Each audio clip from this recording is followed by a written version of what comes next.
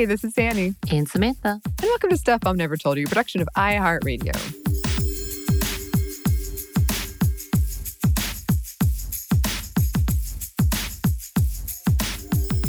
Now, Samantha, I've been to your neck of the woods where you grew up. Mm-hmm. And speaking of woods, were you an explorer as a child? Did you go out and imagine things or go searching around? Oh, so yes, I lived in the woods and definitely in a valley. So I was surrounded by a lot of hills and mountains. And in those areas, I would go and do my little adventure things when I was younger. Of course, I got older and I was like, no, I don't want to be in the bugs and all the bears. And of course, we had a lot of bears too in our area and random coyotes and bobcats. So we did have a lot of creatures that I was scared of. But there was an area where my dad actually into the woods away from our house where he had a creek. And we made this really pretty bridge. And then there was this tree that did this almost L curve tree that I would sit in. It was my reading tree. Oh, yeah. And I would go and hide away in the woods and be by myself to get in. And it was so wooded, so you could have sunlight coming in, but it was streams of rays. Yeah. Because it was so overcast with all the trees. So it definitely was my fairyland, I guess you could say. And then I had another part where he made little steps for me into the side of a hill. So it looked like it was my own little... So I was really into Boxcar Children. Right. And they had that little, the boxcar that was by the creek that had their own little refrigerator. I did all of that, or I tried to do all of that on my own. So yeah, I definitely had my woods fairyland fantasy. I love that. I love the reading tree. That's solid. I had a reading tree, yeah. What about you? Then I got attacked by all the bugs in the Yeah, I was very fortunate too that I grew up in and around woods. And I was a very, I just remember my mom being be back before dark. And you'd go outside and just wander in the woods. And I had I had a fairy house and I would try to watch for the fairies. Oh, yeah. I would climb trees. And if there was a tree that was across the valley, I would crawl over it. And I would just sit and imagine all these things. And yeah, I had the time of my life with just exploring around and finding there was this patch of really bright grass and orange flowers, and I was like, this must be magic. It has to be. That's the only explanation. Obviously. And it was just so fun. I haven't ridden a bike. I know you can't ride a bike, right? But I had a old trusty bike, and I would go zooming down the trails, and I would just find all kinds of things back there, little caves and stuff, and I'd find trinkets. Yeah. Those were fun times. Yeah. Yeah. I was thinking about this because I'm also very fortunate in that I got my first dose of the vaccine. Yay! And my mom got hers. And last night, my mom isn't a texter, but last night kind of late, she texted me and she said, we could go hiking again. Oh my goodness. And then she a couple minutes passed and she was texting me all these hikes and she's like, look at all the places we could go. And I was like, oh. Aw. Not that you can't go hiking now, but especially me, have been very, very hesitant to go outside. But it was, hiking is one thing I have missed a lot. And just hearing her excitement, oh. You don't realize how much you miss things until you can't do them. Exactly. Well, in the spirit of this conversation, we did want to share a classic episode on women explorers. So please enjoy. Welcome to Stuff Mom Never Told You from HowStuffWorks.com.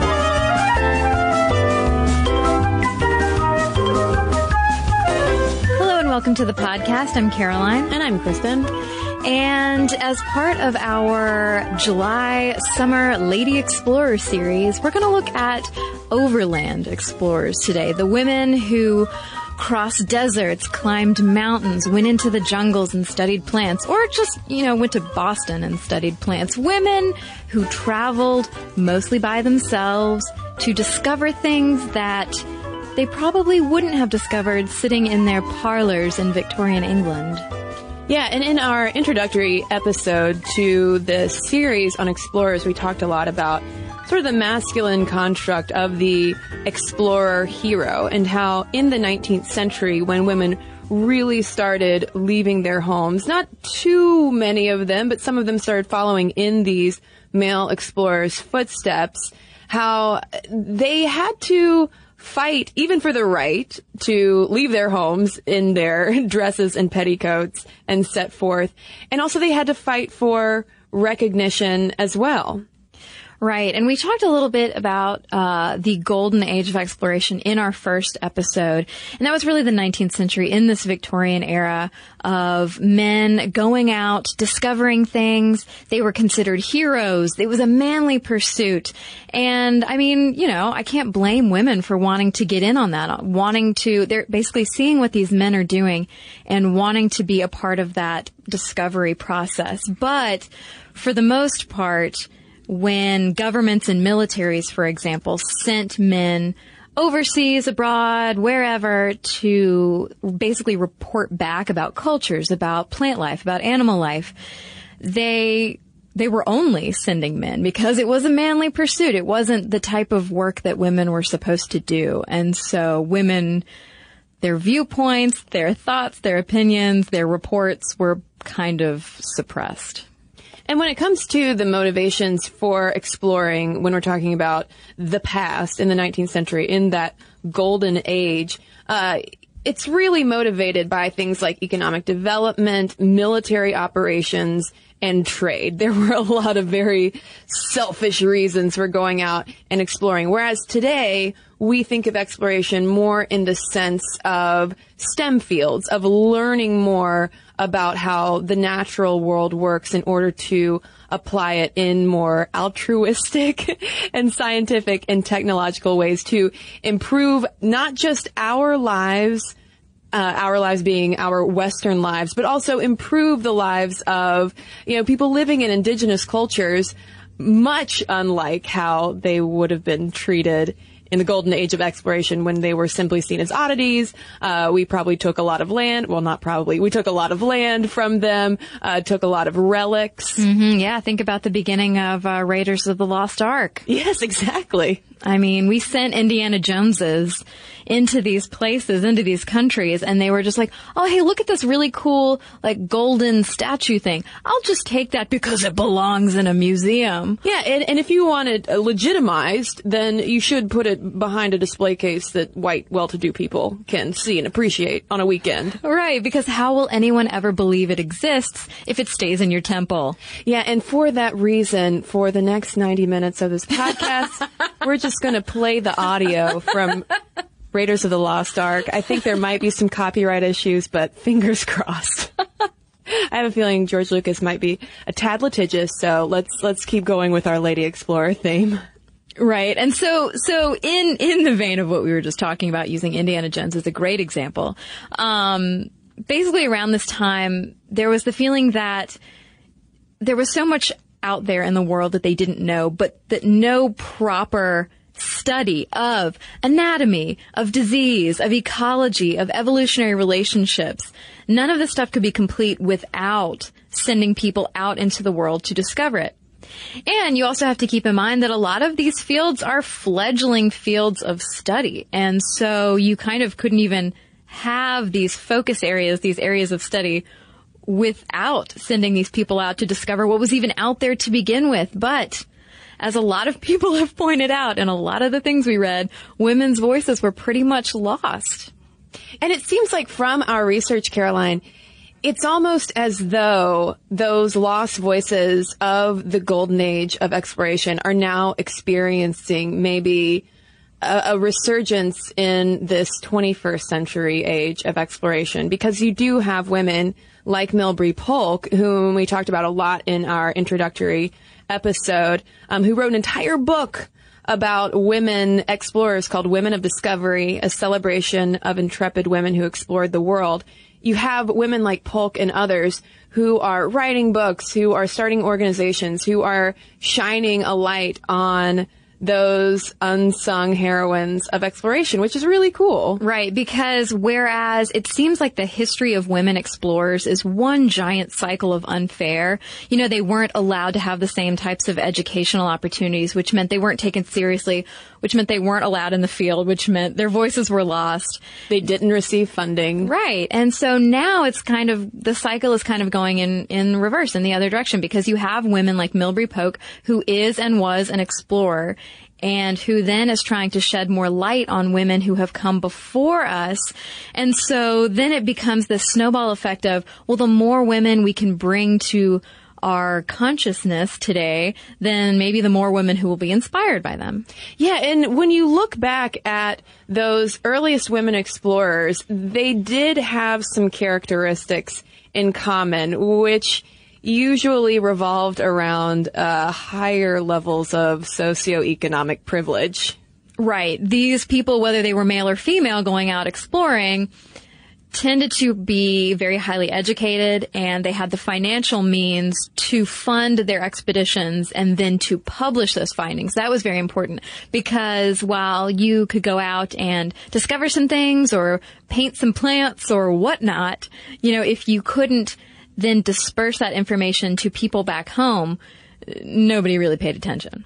And Polk also highlights in her book one difference that she noticed between male patterns of exploration at that time versus women's pattern of exploration, in that because women were so often ignored by these larger institutions, and it wasn't as necessary as it might be for a male explorer to pick a dot on a map and find the quickest route to get there.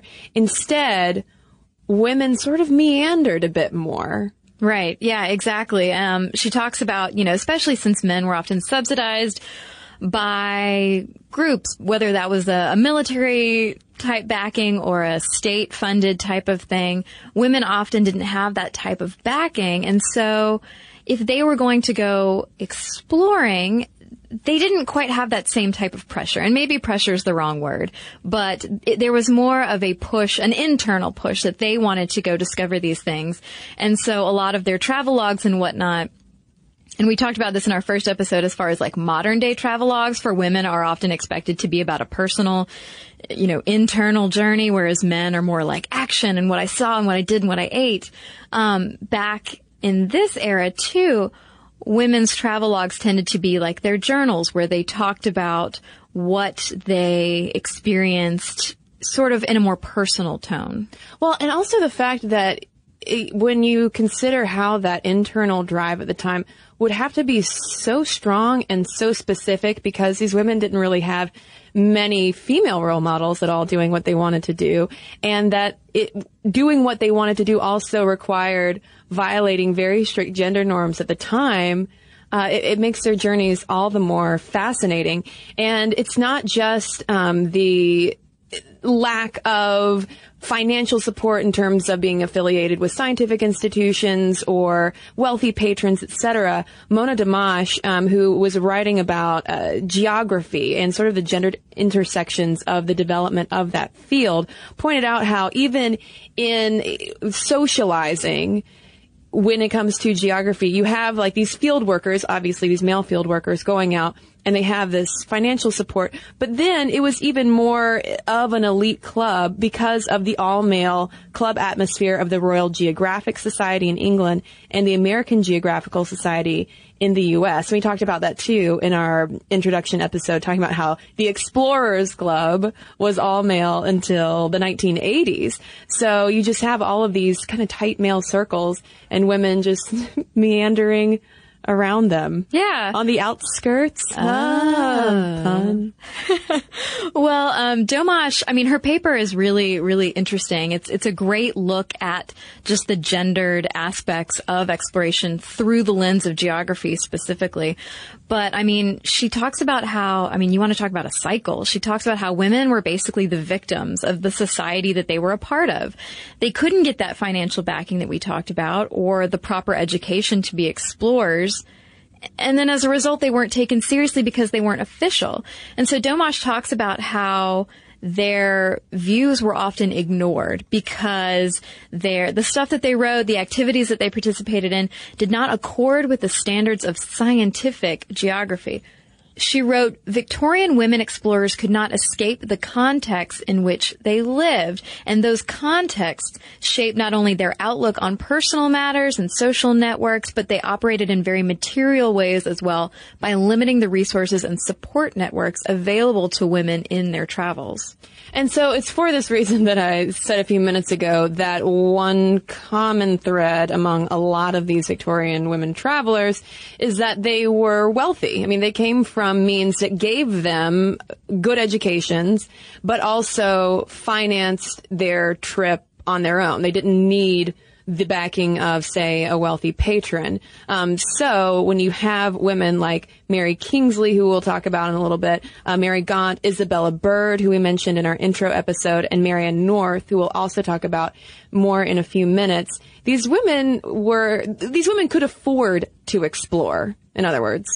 Right. And so because these women had the appropriate means, they weren't going to let it stop them that they weren't sort of allowed into the professional circles of explorers. They realized that, I can go out and do field work. I can go explore the land, whether it's around me or overseas, just as any man could do because, hey, look, I have the resources to do it.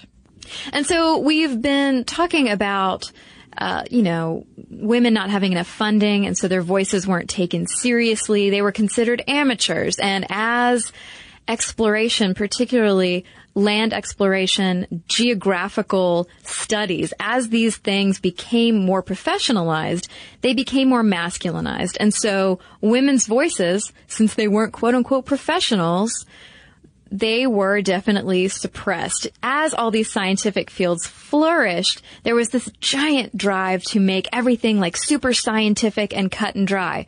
But who defined what was cut and dry and scientific? Well, it was the menfolk, and they thought that women just were sort of silly and amateurs who couldn't be taken seriously. I mean, take it from one high-ranking English statesman who maybe wasn't such a fan of women in the field. Yeah, his name was George Curzon, and he was a viceroy of India at the turn of the 20th century, who said, quote, "Their sex in training render them equally unfitted for exploration, and the genus of professional female globetrotters with which America has lately familiarized us is one of the horrors of the latter end of the 19th century." Right, and so dudes who are armed with this attitude, who have this attitude that women are just silly and they're frittering their time away and they're just globetrotters. Well, of course you would want to exclude non-serious, globe-trotting, silly people from joining your super formal geographical society. But there were a few standouts whose accomplishments were so incredible. Even men like George Curzon couldn't deny them a place in their elite circles. So, for instance, a name that you might remember from our introductory episode, Harriet Chalmers Adams, in the late 1800s, early 1900s, really established herself as one of the foremost explorers, male or female, in the world, or at least we should say in the Western world. She really made herself an expert on Latin America. She was born in California, and she rode on horseback through most of Latin America. Yeah, she ended up basically producing so much information for quote-unquote back home that she was really valued by government and business interests alike in academic circles. And she was one of the first American women elected to membership in the Royal Geographic Society of London, which is like such a big deal because, as we'll get into further in this series, especially when we talk about Antarctic explorers, the British were not like super excited about women joining their ranks. No. And no offense to UK listeners, but my goodness, Britain was quite a holdout in terms of gender parity in exploration. But we've established that it usually cost women a lot of money to travel. It still does. It's not like it's cheap to explore, but back then they had to be independently financed. But there were some other interesting demographic similarities that you see among a lot of the names of this time.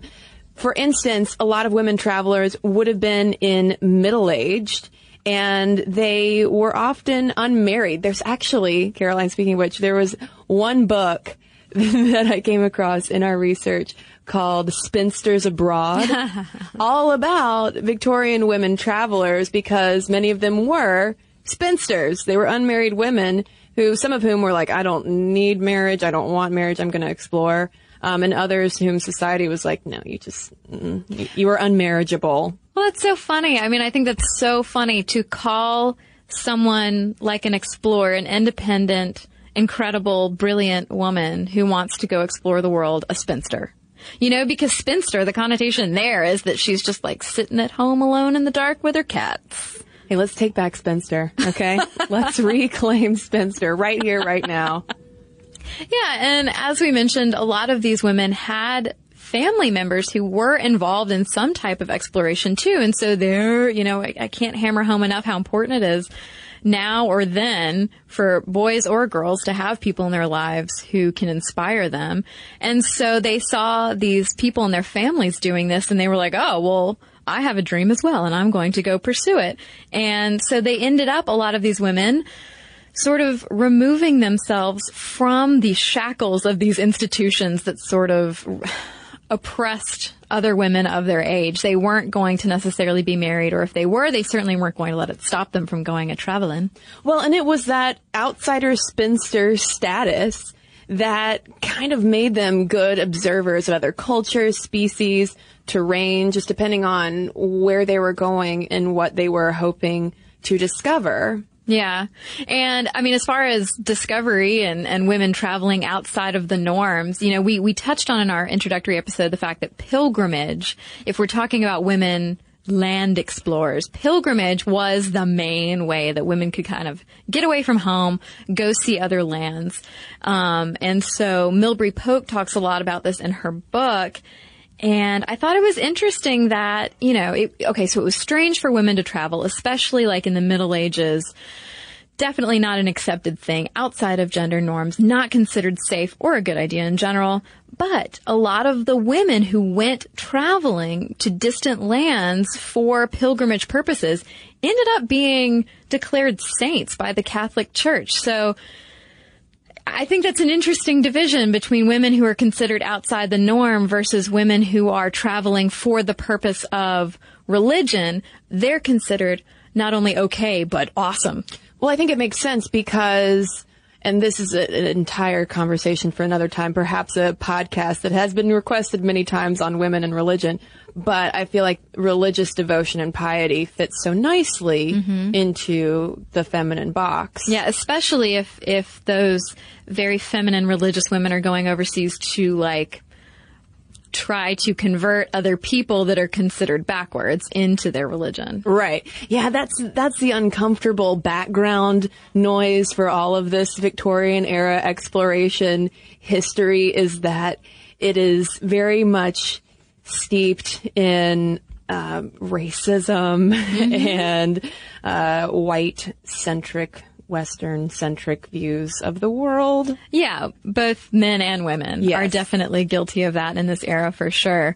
But I mean, if you want to go way back and talk about Christian pilgrims, Byzantine Empress Helena, who died in 328, that's 328, no one, she, along with her son, Emperor Constantine, traveled numerous times to Palestine. They went to Bethlehem, Jerusalem, and Sinai, where she ended up founding several churches. But so once the floodgates kind of opened as far as religious pilgrimage went, where, okay, you're a woman, you only have one avenue for traveling and exploring distant lands, and that's religious pilgrimage, going to the Holy Land. Once those floodgates were opened, the local populations weren't always excited about it. And talking about this in the introduction to her book, Milbury Polk writes about one irate Egyptian ascetic who apparently told a wealthy Roman woman who was on a pilgrimage to Egypt, she wrote that he decried her and her kind, who threatened to, quote, turn the sea into a thoroughfare with women coming to see me. So, you know, I mean, I think that's an illustration of how sisters are doing it for themselves, and they're getting to travel and explore other lands far away from home and sort of shed some of their societal norms in the process. But it was kind of at the expense of a lot of locals who had to deal with them. But thankfully, there were plenty of plucky women out there who did not let what irate locals thought of them stop them from wanting to explore. And this is such an important thing for, not just the lives of these women, but for our lives as well, because as Courtney Stevens put it so perfectly in a TED Ed presentation on some early women explorers, she said, the desire to see for oneself not only changes the course of human knowledge, but it also changes the very idea of what is possible. And that gets to the heart of why exploration is important and why we wanted to do this series as well. And let's now get, though, into some more names of women you probably haven't heard of who did some pretty incredible things back then and also now, who are exploring now, to help change the course of human knowledge and change our ideas of what is possible. Yeah, one woman that really stuck out to me who definitely was not a part of the golden age of exploration during the Victorian era, during the 19th century, was some really cool kind of BA Viking lady. Gudrydr. Perhaps that's how we pronounce her name. Gudrydr, yes. This Viking woman, Gudrydr, whose Viking last name is so challenging to pronounce that even the internet didn't have a guide for us. So we're just going to call her Gudrydr because her accomplishments really lend her the credibility to only go by one name. Like Cher. Yeah, she's like Beyonce. She's like the Cher of Viking exploration. Because, so get this, in the late 900s, she travels to Greenland from Iceland, and then she heads on over to North America with her husband, where she had her son. Her husband dies, and she's like, oh, too bad, so sad. She remarries back in Greenland, and then they led another expedition to North America where she had a second son there. So, you know all those stories from European and American history about how the trips, back and forth weren't so easy. She didn't hop on like a Carnival cruise and go and where the bathroom breaks down and everyone's like, oh no. No, she was doing this like back and forth at a time when it was an incredibly treacherous journey to make. Yeah, and she was doing it alongside some big burly men. Her first husband anyway was one of the sons of Eric the Red. And I think the brother of Leif Erikson. Yeah, that was her brother-in-law. Yeah. So, Leif. I mean, no big deal. She's just like Viking royalty. But so after I think it's her second son, after he grows up. So Christianity has been introduced. They are Christian now. She ends up making a pilgrimage to Rome after that son grows up and gets married. She meets the Pope. Again, no big deal for Gudrydr. She ends up retiring to the church where her son built and starts to live life as a nun. She just set her own path. She totally set her own path. I will say when I was reading her biography, the end felt like a real plot twist. Yeah. I did not anticipate Gudrydr settling down to the life of a nun. I'm picturing Xena warrior princess just being like, here's my sword, I'll be a nun. Wearing a habit. Yeah. Yeah, Gudrydr. But I guess there weren't like so many options in the early, by then, thousands. By the early thousands. By the early thousands. What else are you going to do? Well, now we're going to take a giant leap in history to the 1800s to talk about Marianne North, who was, I feel like she's kind of the epitome of the Victorian spinster explorer. Yeah. Oh, she hated marriage. I think she also kind of hated men. Yeah, she detested the idea of getting married. She called it a terrible experiment that turned women into a sort of upper servant. And she actually really just preferred to hang out with her father, whose passion for botany and travel inspired her. And when he died, it left her both independent, because she was no longer hanging out with him, but it also left her wealthy, which is key. And through her travels, she became the preeminent botanical artist of the late Victorian period. And she powered her way wearing Victorian garb. She didn't trade out her skirts for knickerbockers. She actually went to some of the world's most inhospitable terrains. She hit every single continent, in fact, except for Antarctica, on her journeys to find rare and beautiful plants that she then sat down and oil painted. And there was someone talking about how it was so significant that she oil painted rather than watercolored, which was a far more feminine art form at the time, because it lent just a deeper richness visually to her art, and also helped ensure that they stayed in prime condition for longer. Yeah, that they would last, that, you know, if she's going to these tropical locations to paint these incredible, multicolored, beautiful plants, watercolor, you know, humidity not so good for water-based pigment, I would think. I mean, I'm not a painter. And one key thing about her art. So she was self-taught as an adult. She wanted to be, I think, a singer, but it's like a life of the stage was beneath her family position or something. So she ended up taking up painting, realized she loved it. You know, it paints things with oils. And what was key about her painting is that unlike a lot of the male explorers and male botanists who went traveling and took specimens and brought them back, she didn't dig them up. She painted them. She would just plop down with her easel and her paints and paint them. Well, and as she was a woman of wealth and had a good family name, when she went on all these journeys, she often arrived with letters of introduction and would have had, you know, wealthy hookups to stay with and dine with and rub elbows with. But she really tried to avoid that as much as possible. She preferred to just traipse around on her own and paint her paintings. Yeah, and the cool thing about her paintings, which are now on display in England in her own gallery that she pushed to have built, they're displayed really interestingly. They're all kind of smushed together like a big Pinterest board on the wall, to throw a modern reference in there. And they're all grouped according to country, which is really cool too. But she didn't paint in a super, like, quote unquote scientific way. I mean, if we're talking about women going their own way, doing their own thing and not really traveling and reporting back like the men did, she didn't just paint the single flower or the single leaf or plant against a white background, as was the scientific habit of the time.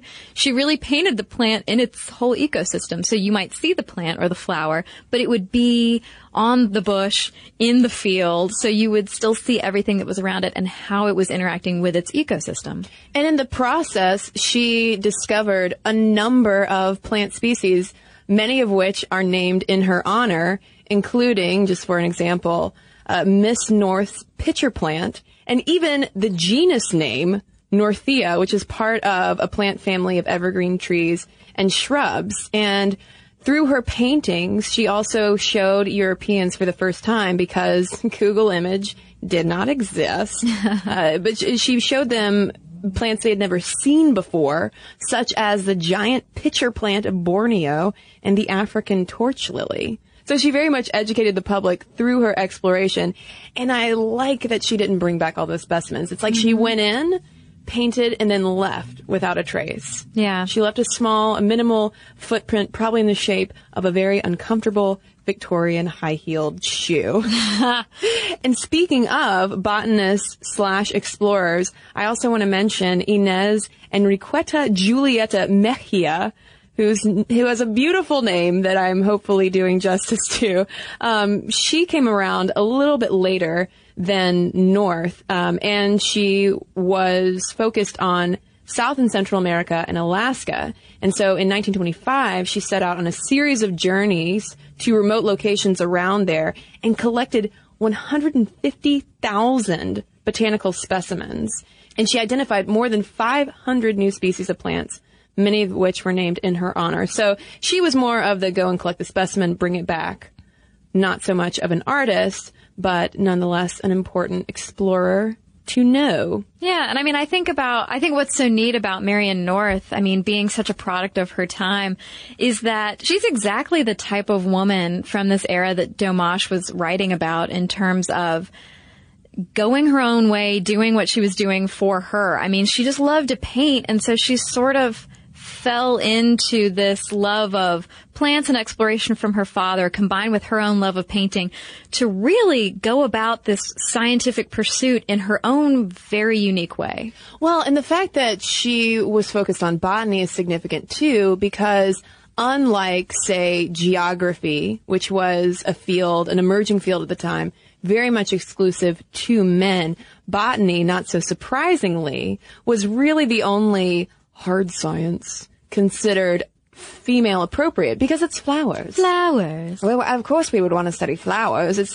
We could learn to arrange them in vases for our sitting rooms where we stay. Right, exactly. That was my Victorian woman. Well, okay, so one woman that we have to mention, and who was focused on a little bit of a more masculine science, or sciences plural, is Gertrude Bell. Now, we could do like 15 hours worth of podcasts on Gertrude Bell because she's so fascinating and accomplished so much in her life. But we actually don't have to, because Stuff You Missed in History Class, our sister podcast, has already done a 2-parter on Gertrude Bell. That's right. So if you really want to dig into her bio, you can do that. But in the context of exploration, yes, we must discuss her. Yeah, because she was an archaeologist, a linguist, a mountaineer. She traveled to the desert and helped form what is now Iraq. I mean, this woman had a hand in a lot of stuff. And what's interesting, if we're talking about forming your own path and all that stuff, she also was one woman who did not get married. She wasn't really considered marriage material because she was so highly educated at Oxford. So she ended up teaching herself Persian, hanging out with her uncle in Iran, who was a British official over there, developing this interest in the Middle Eastern region and traveling all over the place. Yeah, the fact that she was the first woman to graduate with a modern history degree from Oxford essentially just banished her from the marriage market. They were like, oh, whoa, no, not you, Gertrude. You have too many things to talk about, Gertrude. Well, and I also want to mention, too, her mountaineering passion, because this is also a great snapshot of women exploring at the time, because in 1899, she made her first major ascent over 13,000 feet in the French Alps. But there were no proper clothes for female climbers back then, so she took off her skirt and just kept climbing in her underclothes until she reached the summit. I love it. Yeah. In her underclothes. In her undercarriage clothes. And in 1901, after a few more climbs, she ended up becoming the first person to climb all the peaks of the Engelhorner range in the Swiss Alps. And during that time, she spent 2 weeks wearing a blue climbing suit with pants. Oh my gosh, pants. Although she always changed back into her skirt at base camp. And of the 9 peaks, she was the first person to summit 7 of them. And she even had a mountaintop named after her, Gertrude Spitze. Gertrude Spitze. Let's climb it, Caroline. I'm wearing pants, though. But she wasn't just interested in climbing mountains and just hanging out with her uncle in Iran. So in 1915, she's in Cairo at the time, where she becomes the first woman officer to be employed by British military intelligence. And it's as a British spy that she then goes back to the Middle East and starts doing some scouting around. She does, and she ends up having a huge impact over there. But not everybody was super excited about her participation. Diplomatic advisor Sir Mark Sykes put it thusly: "Confound the silly, chattering windbag of conceited, gushing, flat-chested, man-woman, globe-trotting, rump-wagging, blethering ass." Wow. Yeah, I mean, he had a lot to say about her, and it's funny that, like, gendered stuff gets in there. He calls her a man-woman and flat-chested, and then you've got, like... Rump-wagging? Yeah, you've got the dismissive stuff, the globe-trotting, rump-wagging. She's a windbag because she talks so much, like, God forbid women talk. So, but generally, she was admired and appreciated, and, I mean, it's obvious because in Iraq in the 1920s... she's this powerful official of the British administration in Baghdad after World War I, and she helped ensure that an Arab state was founded from the 3 Ottoman provinces of Mosul, Baghdad, and Basra. but helped ensure that it would stay too weak to be independent of Britain. Yeah, she essentially drew the borderlines of Iraq. And so if her name is ringing a bell right now, Gertrude Bell, ding, ding, it might be because her name has been coming up recently in some news articles about the current unrest in Iraq because, you know, I mean, this was a state that was drawn up strategically to sort of pit different groups and tribes against each other to ensure that they would never become more powerful than Britain. So yet again, we have to reference sort of the uncomfortable undercurrent of political nastiness and white people mucking stuff up. Yeah, that's a good way to put it. But I mean, in all this, she did make Baghdad her permanent home, and she did help to organize elections, and she did help to write a constitution. And in 1920, she was the first person to write a white paper called the Review of the Civil Administration of Mesopotamia. And a white paper is basically like a really long informational booklet about a place. Yeah, she kind of makes me feel like I need to do more with my life. I don't know. But the desert is so hot. It doesn't have to be in the desert, Carol. Okay, cool. Okay. Well, and the last big explorer of yore that we really want to focus on for this episode is one Alexandra David Neal. And it's like we've been kind of moving eastward on our map here because we had Gertrude Bell in the Middle East. And now we're going to have Alexandra David Neal go into the deep East. Yeah, I mean, this is a woman who lived to be just shy of her 101st birthday. And so in her true middle age, at 55, she became the first European woman to reach Tibet's forbidden capital. And she remains the most accurate, extensive source on hidden Buddhist practices of this really what is sort of vanishing Eastern world. But she didn't start out that way. She actually began her career as an opera singer. And then her voice broke, and she was like, well, now what am I going to do? And so she became a strongly feminist writer, because of course. Naturally.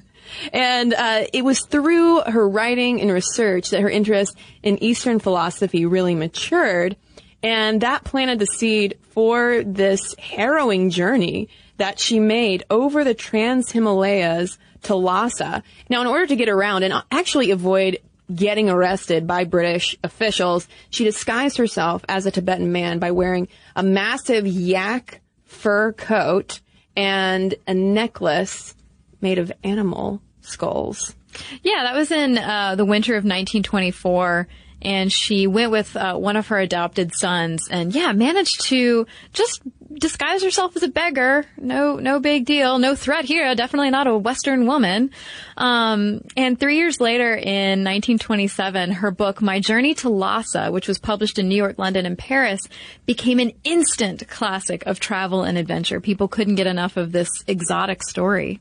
Yeah, and she ended up, along with her adopted son, writing 24 books on Eastern themes. And that one journey to Lhasa was by no means the only journey that she took. I mean, she spent so much time in Tibet and in other areas in the Far East. Yeah. And we could go on and on and on with other stories of other women doing incredible things around the world. Unfortunately, we only have time in this podcast just to do a survey of explorers past and present. And since we've talked so much about women of the past, now, let's talk about what women are doing exploration-wise today. Yeah. I mean, speaking of, the East, we have Christina Lee, who's an American bioarchaeologist who is exploring diversity through skeletons. She combines physical anthropology and archaeology to study human remains that are millennia old. And she talks about her own personal experience, what drove her, which is feeling, as an Asian student in Texas, feeling out of place. She says that she wanted to explore diversity, that it's at the core of her archaeological research, and to search for those sort of diverse beginnings through dental anthropology. I mean, this woman is incredible. Saying that looking at dental anthropology can reveal everything from population origin and history to migration and intermarriage. And she's doing a lot of this research in China. And so she was saying that she hopes her discoveries can give the people of China a greater sense of their own cultural identity and past. And then for another example of a modern STEM explorer, we have Nalini Nadkarni, whose specialty is studying tree canopies in rainforests in Central and South America. And it's fascinating. She gave a TED Talk on what she has learned from the tree canopies, because it's kind of like how we don't think of all of the things you could learn from a tooth, like Christina Lee's doing.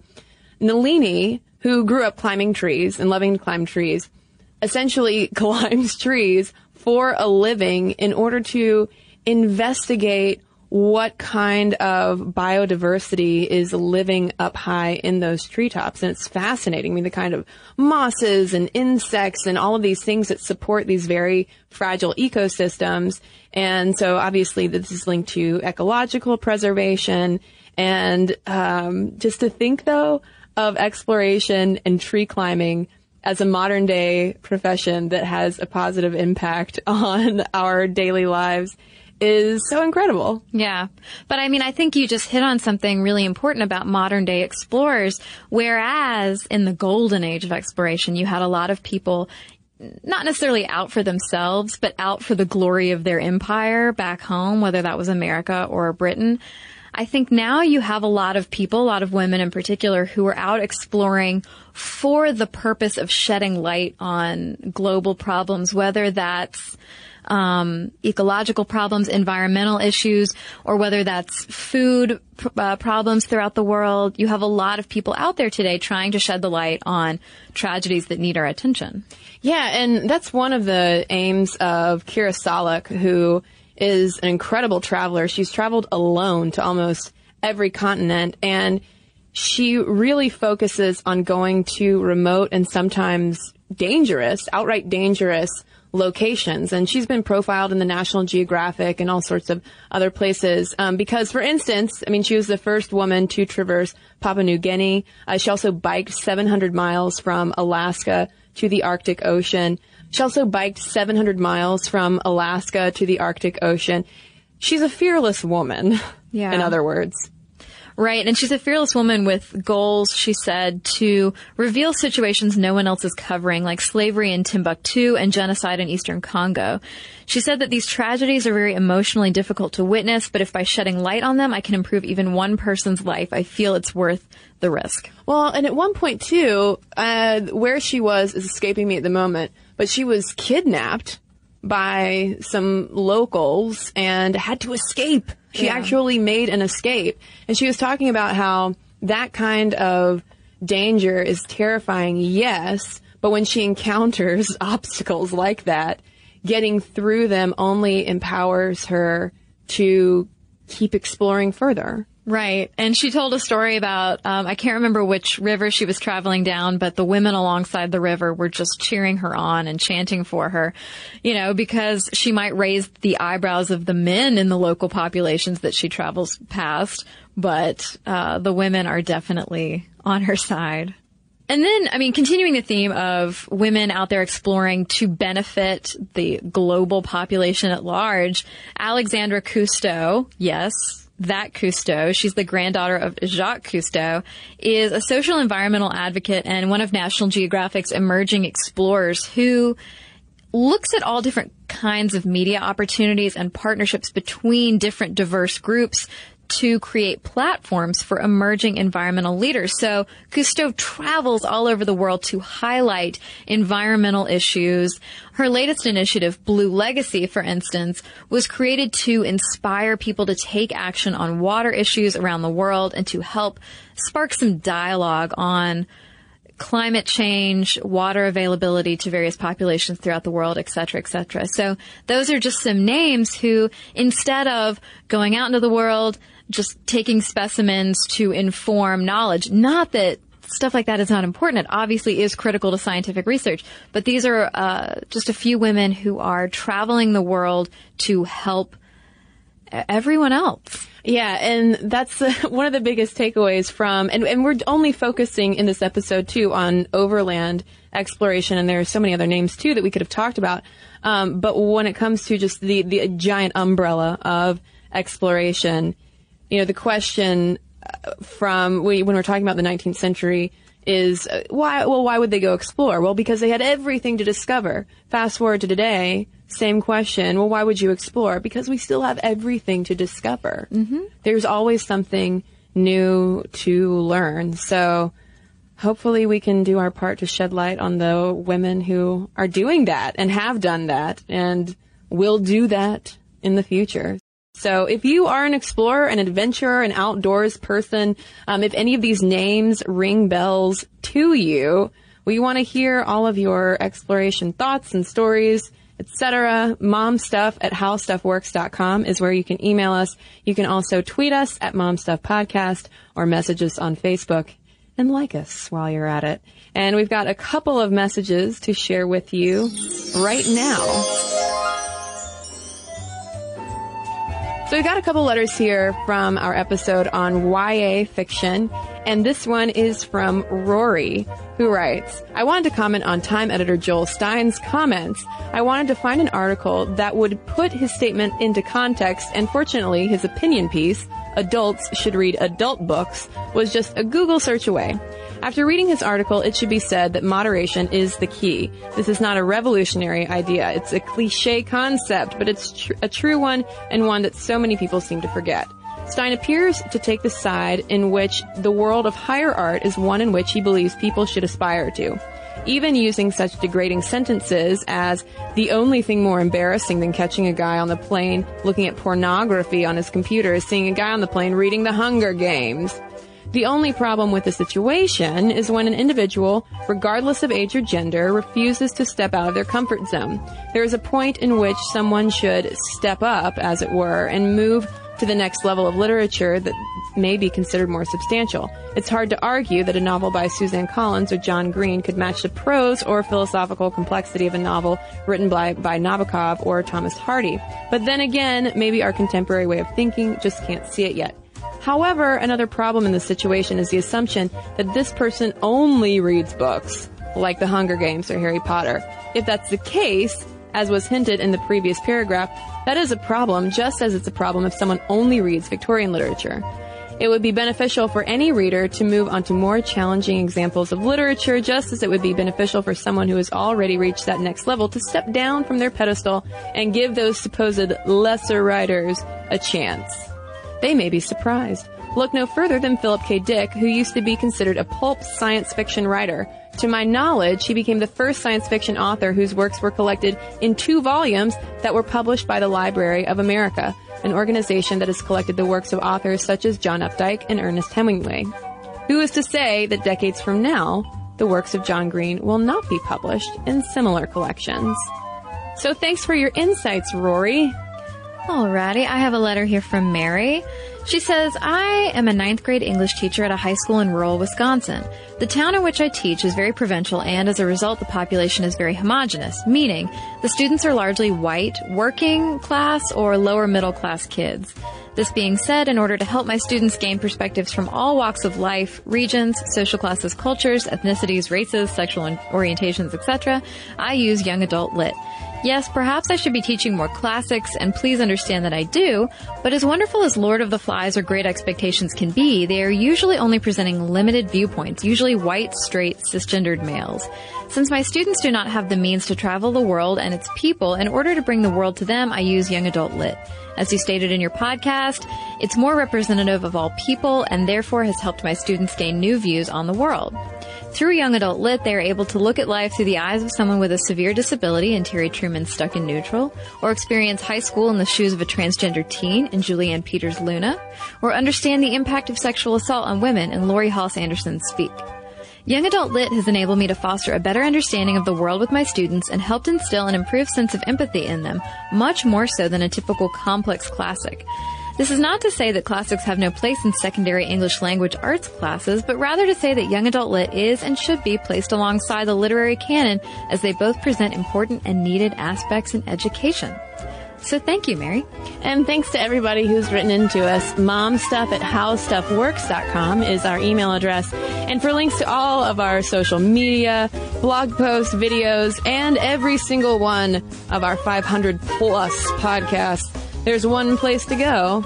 It's stuffmomnevertoldyou.com. For more on this and thousands of other topics, visit howstuffworks.com.